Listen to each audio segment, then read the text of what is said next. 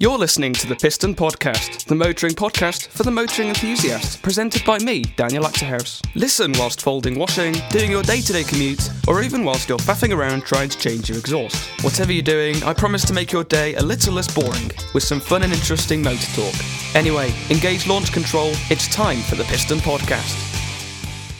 Hello everybody, and welcome to episode 4 of the Piston Podcast, recorded today, or not today if you're listening in the future, on the 26th of April 2020, during the global coronavirus pandemic. I'm recording this from my home studio, if you can call it that. Again, it's just me sitting in my desk, not in it, but aside it, because if I was in my desk it'd be a bit weird. And I've got my laptop in front of me, I've got a microphone in front of me, iPad to my left, and sheet of paper. Simple as that, and all of a sudden I'm allowed, for some reason, on iTunes and on Spotify, on Podchaser. I don't even know where my own podcast is at the moment. It's pretty much everywhere, which is fantastic. I'd just like to thank everybody that's been listening to the podcast, episode 1, 2 and 3, and for people that have been tweeting me at DanielCars05, bit of a plug there, and on Instagram, the same username. Thank you for the nice words, and thank you for listening. I've been having a look at the stats and for the past few episodes, like downloads and stuff like that, and I'm pretty over the moon with it. I'm really quite happy with how it's doing, so thank you very much. But anyway, we're going to go on with the podcast, because this week, episode 4, we are reviewing, as the Piston Podcast Pick of the Week, the 2002 Lotus Esprit V8, and I'm reviewing this because it's cool. It's a super, super cool car. It's probably my favourite mid-engine car ever made, probably. I don't know why, because it's known to be one of the most unreliable cars ever made, which is not surprising because it's made in Britain. But, oh well, it's a cool car, so if it explodes, who cares? Because James Bond drove one, so there's your answer. We've got some piston discussion, including a new book that I've bought, and an update on my Tamiya model, my Volkswagen T2 camper van. I'm going to give you an update on that. I'll give you a bit of a clue now. I've done too much work on it. Yesterday, I spent 7 hours working on it. But we'll talk about that a bit more later on. We've got the top 10 list. This week I'm doing a top 10 list of supercars. And of course we've got My Way or Highway, which is the Great Ocean Road in Australia. And aside from all of that, written on my paper, it's just random car chat, car news, what I can see out of my window, which at the moment is a Ford Transit. But yes, a lot of things in this podcast, so don't go anywhere. Keep listening, even if you speed up my voice, which I know you can do on certain platforms, makes me sound like some sort of squirrel, then keep listening, because it's going to be undoubtedly a very interesting podcast. Let's kick off with some car news to get our brains working and thinking about whether it's right or wrong, and let's just learn something new, I suppose.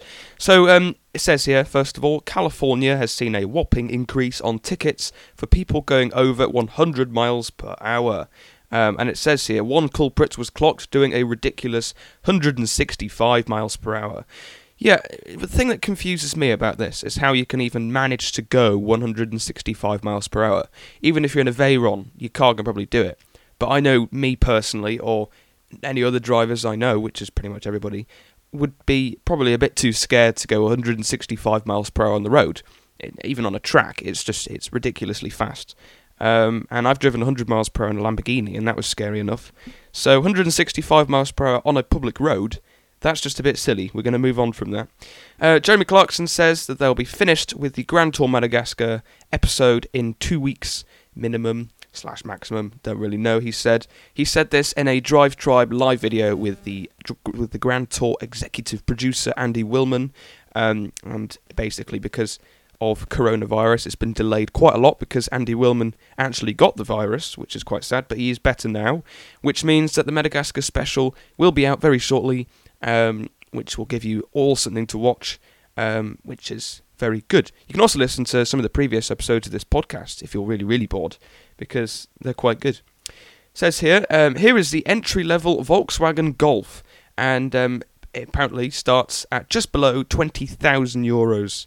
And I'm not going to transfer that to pounds because I'm terrible at maths. But that's not a terrible price, I suppose, because it is a Golf, and a Golf is a sensible car. Not a very interesting one, but it's a sensible car. Bentley wants its digital instrument clusters to age well, they said. And they said it'll have to stay great in the next 20 years. That's what they're thinking whenever they design a new instrument panel, not panel cluster. They want them to age well. So there we go. Bentleys are just magnificent. I went to Bentley, I think 2 years ago now. Went to the showroom in Crewe, and it's just such a fantastic place. Service is amazing.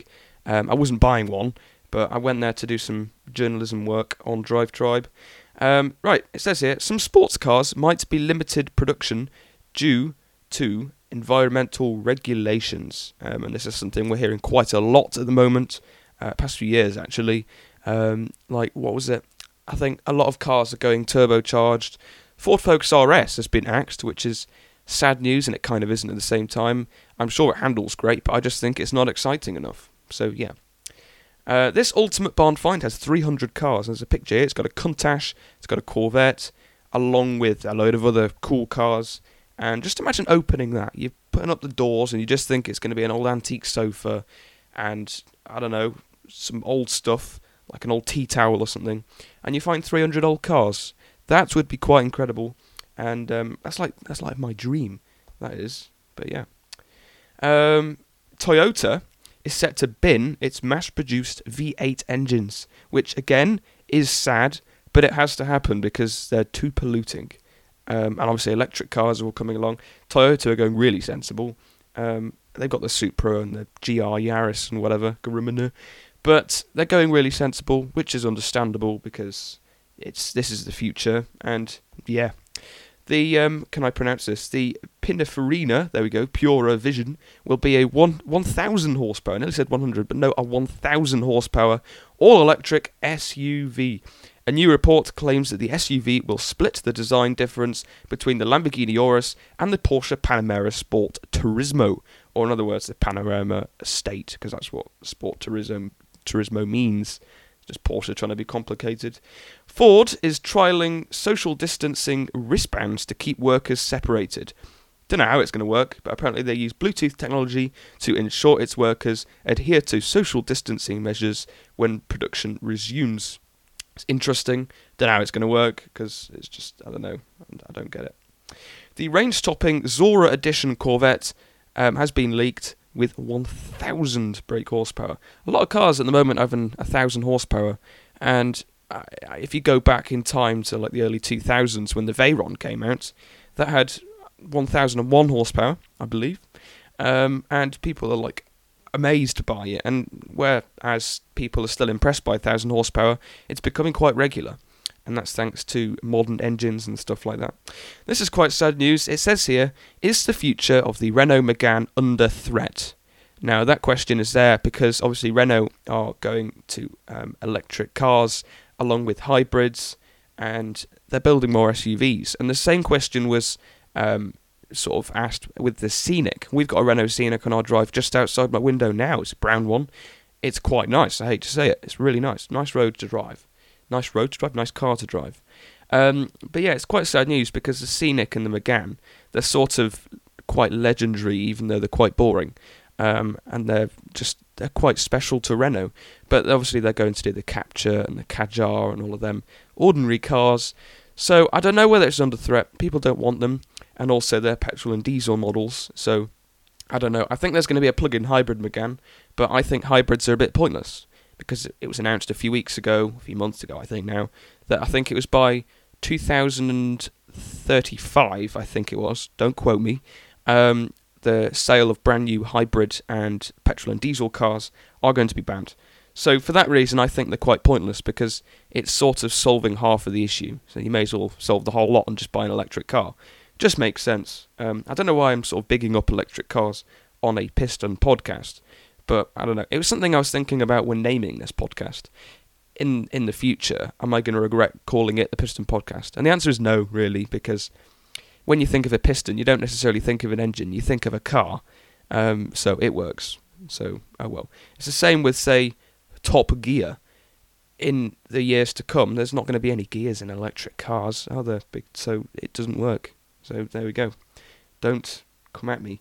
The Hennessy Venom F5 will debut this summer, and that's well, I don't know if that'll go ahead, but apparently it will. And it's a successor to the Venom GT, which is just crazy. It's too fast, way too fast. It's just undrivable. Because I've driven one on Forza. Yes, I know, so experienced. This ludicrous 70s-inspired camper van is worth over £100,000. I've got a picture here. It looks absolutely crazy. Don't know what it's called, but I'm just take my word for it. It's ridiculous. What else is here? Let's have a look. Porsche has auctioned off the last 991 Speedster, which is just a very nice car, but it's never going to be like the original Speedster, is it? And it raises £550,000 for charity, which is a lovely thing, and it's a lot of money. But I think it's a bit pointless. Obviously, it's going to charity, so I'm not complaining about that. But I think the Speedster was massively overpriced, seen as it's basically just a 911 with a few design tweaks. And it's not even the latest 911 model. It's the 991, and obviously the new one is the 992. So I don't get it. It's a bit confusing, but oh well. Let's move on from car news. Let's switch the iPad off. There we go. Because I would like to talk about my Tamiya model, which I mentioned last week on the podcast, in episode 3, when I reviewed... what did I review? Porsche Taycan. There we go. I bought an RC electric car of my own. Electric car. I know, they're cool. Tamiya models are known to be the most exciting EVs in the 1980s. But yeah, I bought a VW campervan RC model last Sunday, I think it was, and it arrived last Friday. This is all going to be irrelevant to you if you're listening in the future, but oh well. So we ordered it on the Sunday and it arrived on the Friday. There we go. It's easier for you to understand. But I got building on it Friday evening a little bit, and I got the differential and the gear casing done. And then Saturday morning I sort of saw it and I just carried on building it. And I think I did 4 hours and then I did 3 hours. So I did about 7 or 8 hours yesterday on the Saturday. And I've done a lot. Like front and rear axles are done, the motor's in its position. So all I've got to do is the front shocks, well, they're more like dampers, and I don't know, they're not very good, but they're just standard Tamiya ones. And then I've got to do the electrics, and I'm going to do the tyres and the wheels, and then I've got a few other bits and bobs to do, and then the chassis itself is done. And half of me regrets doing it so quickly, but half of me doesn't, because it's just so addictive and it's so difficult to say, right, that's it for now, and to close the instruction manual. But yeah, I'm really happy with it, so I don't know. By next week, I reckon the chassis will probably be done. That's if I carry on at the pace I'm going now. The body won't be done because we're trying to get hold of some white Tamiya paint for the model. It's pretty impossible to get hold of at the moment, but oh well. And yeah, we need some other bits and bobs like batteries, because the batteries we have are ancient and they're just drained and they just don't hold any charge whatsoever. So they're useless. We need to order some of them. But I reckon the chassis will be done within the next few days, so that's exciting. It's nice. Johnny Smith of Fifth Gear, you probably all know him, known as Car Pervert, is doing something called Model Citizens. And it's basically when people on Twitter and Instagram post anything model related, whether it's RC or not, and they use the hashtag Model Citizen. And basically it's just a big hashtag to get all modelers together to show their creations, and it's quite nice actually. It's just a load of geeks showing off what they've built and what they're building, and it's quite fun. It's nice. And Volkswagen actually replied to my tweet, which was quite fun, when I was talking about the model, and they say, oh, their friends over at Volkswagen Vans would be interested in this. So yeah, that's exciting. So yeah, moving on from the model, I want to talk about my new book. If I turn around and just get it quickly, I've got it here. It's called And on That Bombshell, Inside the Madness and Genius of Top Gear, and it's by Richard Porter, also known as Sniff Petrol. You probably all know him. And he was the script editor for 13 years, 22 series, and 175 shows. And it's basically from A to Z. Can you hear through the microphone? I don't know if you can, but oh well. I've read 2 chapters last night. I can't remember what it was called. It was sort of like old Top Gear, and then it was introduction and stuff like that. So from what I've read so far, it's a very interesting book, and what I like is it's got pictures from behind the scenes of the specials and all of that. So it's quite an interesting book actually. So if you're looking for a book, then go on Amazon or whatever and search for And on That Bombshell by Richard Porter, because it's very good. And I'm sure every week I'm going to come back with a new fact about Top Gear or something like that. So I do apologise if I ramble on. Anyway, I am rambling on now, so it's time to get on with the actual script, because I think we're going to change it up. Normally we do the car review, then the top 10 list, and then My Way or Highway. But I'm going to do it the opposite way round, I think. So I'm going to kick off now. Well, not kicking off, but I'm going to carry on kicking off, there we go, with My Way or Highway. And this week it's the Great Ocean Road, located in Australia. So it's 150 miles long, and it stretches over Australia's coastline. Australia is known for its stunning coastlines. It's very, very nice. It was completed in 1932, and it was built by Aussie soldiers. And it was built as a tribute to the region's World War I servicemen and women. And it was added recently to Australia's National Heritage List, which is very nice. It's not just a road, it's a tribute to World War I servicemen and women. So it's quite nice. It consists of waterfalls and cliffs and rocks and the sea. It's just a very nice road. Search up the Great Ocean Road in Australia. It's very pretty, as with every road that gets included into this segment, My Way or Highway. Right, Piston Podcast Pick of the Week. As I said at the start, this week, in this episode, it's the Lotus Esprit V8 2002. I had to be so specific because there was quite a few Esprits. I think there was, it was in the teens. So I've picked that one specifically so the facts are quite accurate and people can't grill me on social media. So you can get one now priced around £18,000 plus. It can go up massively to like 40,000 or whatever. Last year when I went to the Anglesey Steam Rally, which is my favourite steam rally, I think it's just so great, went along with my vintage bicycle. But yeah, going back to the point, there was one there for sale, and I think it was about £18,500, and it was a silver Esprit, and I think it was a sporty one. I can't remember the exact name, but I just remember being obsessed with it and going there every single day, like all 3 days of the steam rally, just to eye up the Esprit. I don't know, weird like that. Anyway, the V8 comes with a V8 engine, obviously, a 3.5 litre turbocharged V8 engine to be precise, and it's located in the middle of the car. Well, not exactly. One thing I don't get is with mid-engine cars, it's not actually in the middle. Like they're sort of off a bit, because obviously they can't just place it on the driver's head. So why can't they call them like, 33% into the car engine? I don't know, it's just a little thing of mine. It's rear-wheel drive, obviously, because it just makes it more fun. And the engine produces 345 brake horsepower. It comes with a 5-speed manual gearbox, which is quite surprising, because you would have thought a car like that would have had a 6-speed. But no, it has a 5-speed. I believe, actually, a lot of the parts from the Esprit are actually from different cars, like Rovers and not very interesting cars like that. Torque has 290 Newton meters of it, which is quite a bit. But obviously, you're not going to be pulling caravans with it, are you, I suppose? MPG, not very impressive, but I don't know, for a retro supercar, 16 MPG, not bad, but you don't buy a car like that for MPG. You're not going to work, are you really?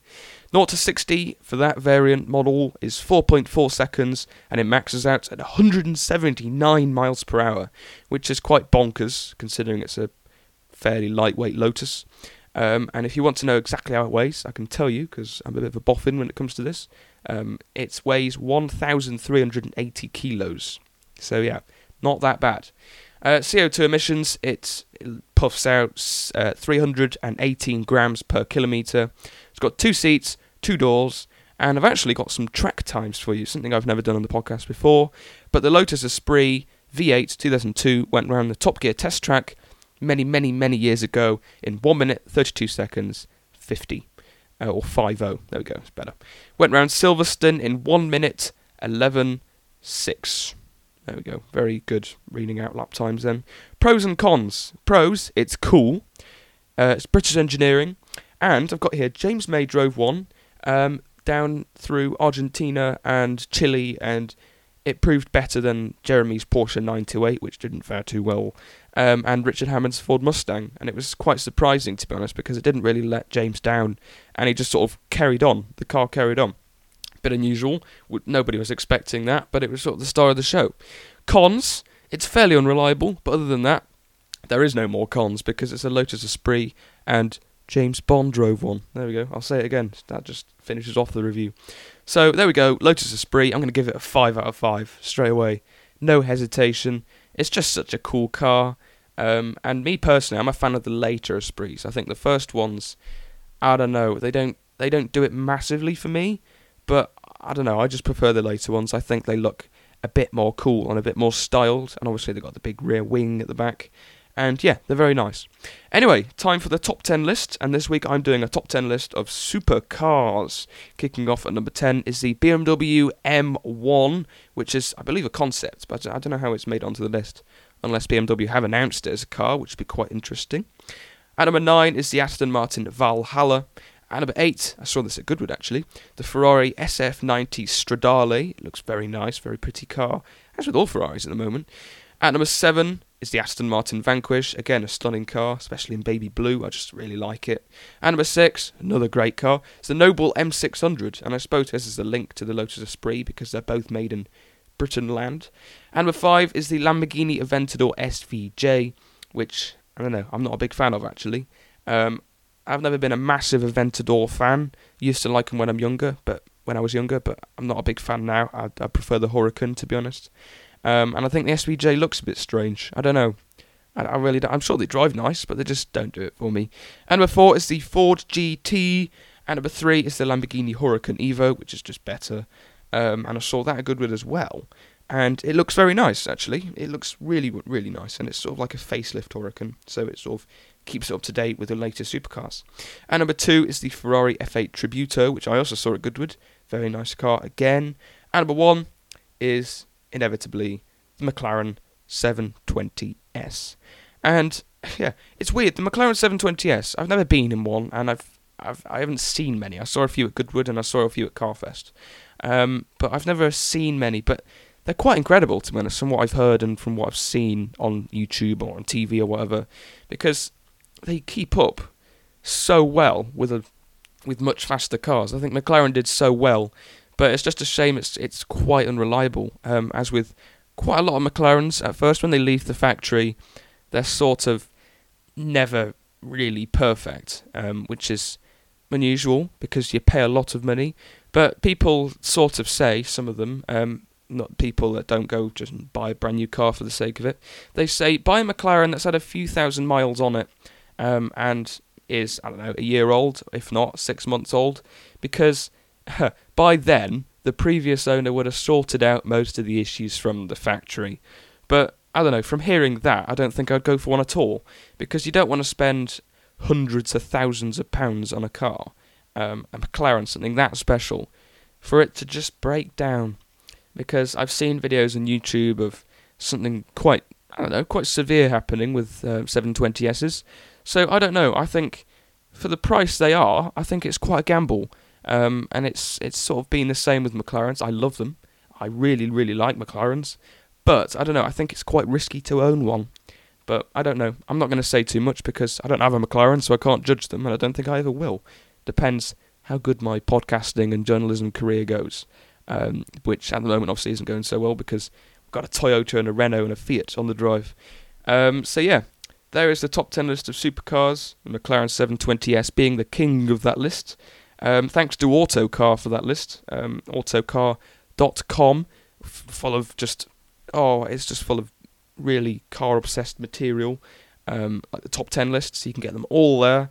And I've been using them I use them on the radio and I use them on this podcast. So they've been really, really quite useful.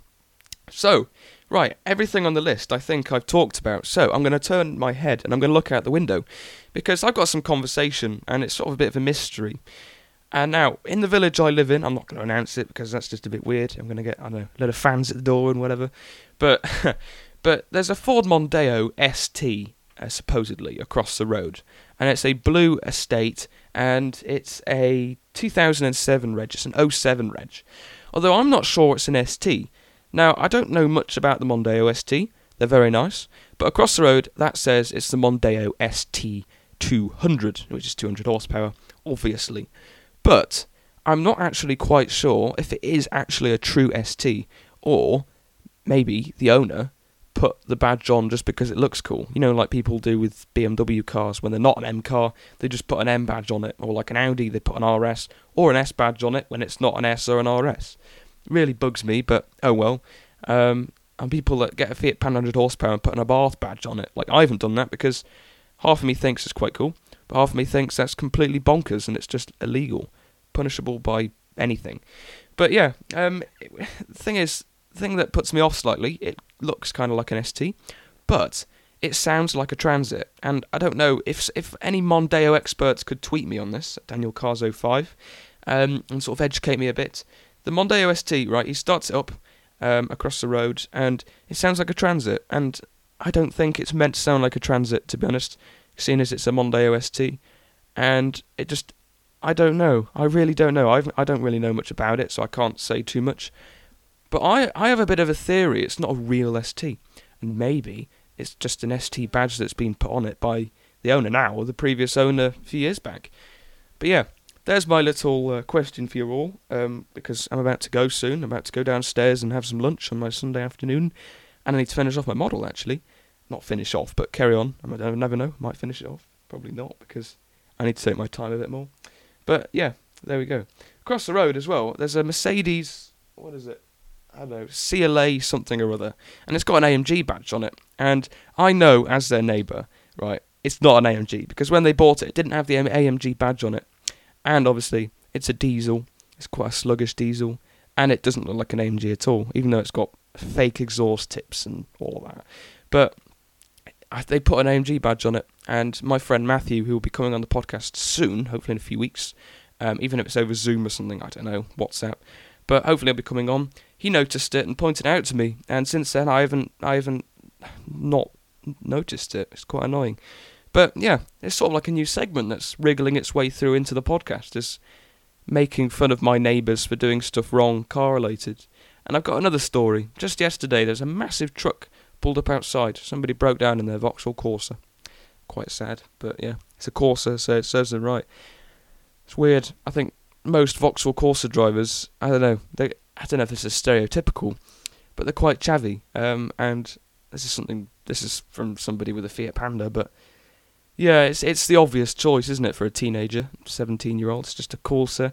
But I know Vauxhall are doing some really good deals. Don't know if they are at the moment, but they used to. I know that for sure, with incorporating tax costs and stuff like that into the price per month, leasing, whatever. But yeah, it's quite interesting as well. A lot of teenagers are now leasing cars like Corsas and stuff like that, and it's quite interesting because leasing cars, there's half the argument that says it's pointless and why would you do it? But then there's half of the argument that says actually that's quite clever because it means you can get a safe car for a young person and they can pay for it. And for an older person, not an older person, but more grown-up person, they can get the BMW of their dreams or whatever, and they can afford it as well. So, yeah, it's good and bad for many, many reasons. Again, tweet me your opinion at Daniel Achterhuis 5, or if you have an opinion on the Lotus Esprit that I reviewed today, then let me know, because I'm interested, and yeah, please tweet me. Also, if you have any Tamiya RC models, then get in touch as well, because I'd love to see them. As well, use the hashtag #ModelCitizen, because I'm just loving to see all the tweets. It's very nice to see all of the grasshoppers, not the actual bugs, but and the Wild Willy, all that type, the, Jeep model. They're very strange names. And the Monster Beetle and stuff like that.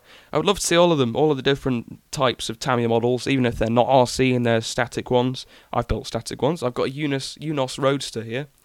And talking of Unos Roadsters, a few days ago, it's quite a sad day because it marked 10 years since we sold our Mark 1 MX-5, and I've got a picture up there. It was the green one, and it was mint. Completely mint. But I can tell you a story before I finish it off. I know I'm rambling again, but I'll tell you a story anyway, quite quickly, because it doesn't take too long. Basically, we lived in France at the time when we went to get the MX-5, and my mum went to get it from a bloke that brought it down from England across the ferry, and my mum got it from Calais or Dunkirk or something, I don't know, and then drove it down. I think it was something like that. I might be getting the story completely wrong, but oh well, it's something like this. And then we brought it all the way down to our house in the south of France, and then we found out that the French did not want to tax it, and this was because it was a Japanese import, and the French were quite dodgy about Japanese import cars. And so after months of roof down driving and fun and smiles, then we had to sell it, which was sad, but it had to happen. And yeah, we never saw it again. And that was 10 years ago, and it was quite a short ownership, but I don't know, it was nice while it lasted. I remember sitting in the interior of the car, just constantly pressing the button for the headlights to go up and down. But anyway, that's it from me for this week. I'll be back with episode 5 next week on iTunes, on Spotify, and on every/most podcast provider. Thank you very much for listening. It means a lot. Next week, I don't know what I'll be doing. Hopefully I'll remember to record it on the right day, because the plan is with this podcast is to record it on the Saturday and then release it on the Sunday, 12 a.m. But that didn't happen. Completely forgot, got carried away with my model. So I'm recording it and releasing it on the same day. I know, it's very technical. So yeah, see you next week. Thank you for listening. Goodbye. You're listening to the Piston Podcast, the motoring podcast for the motoring enthusiast, presented by me, Daniel Achterhuis. Listen whilst folding washing, doing your day-to-day commute, or even whilst you're faffing around trying to change your exhaust. Whatever you're doing, I promise to make your day a little less boring, with some fun and interesting motor talk. Anyway, engage launch control, it's time for the Piston Podcast.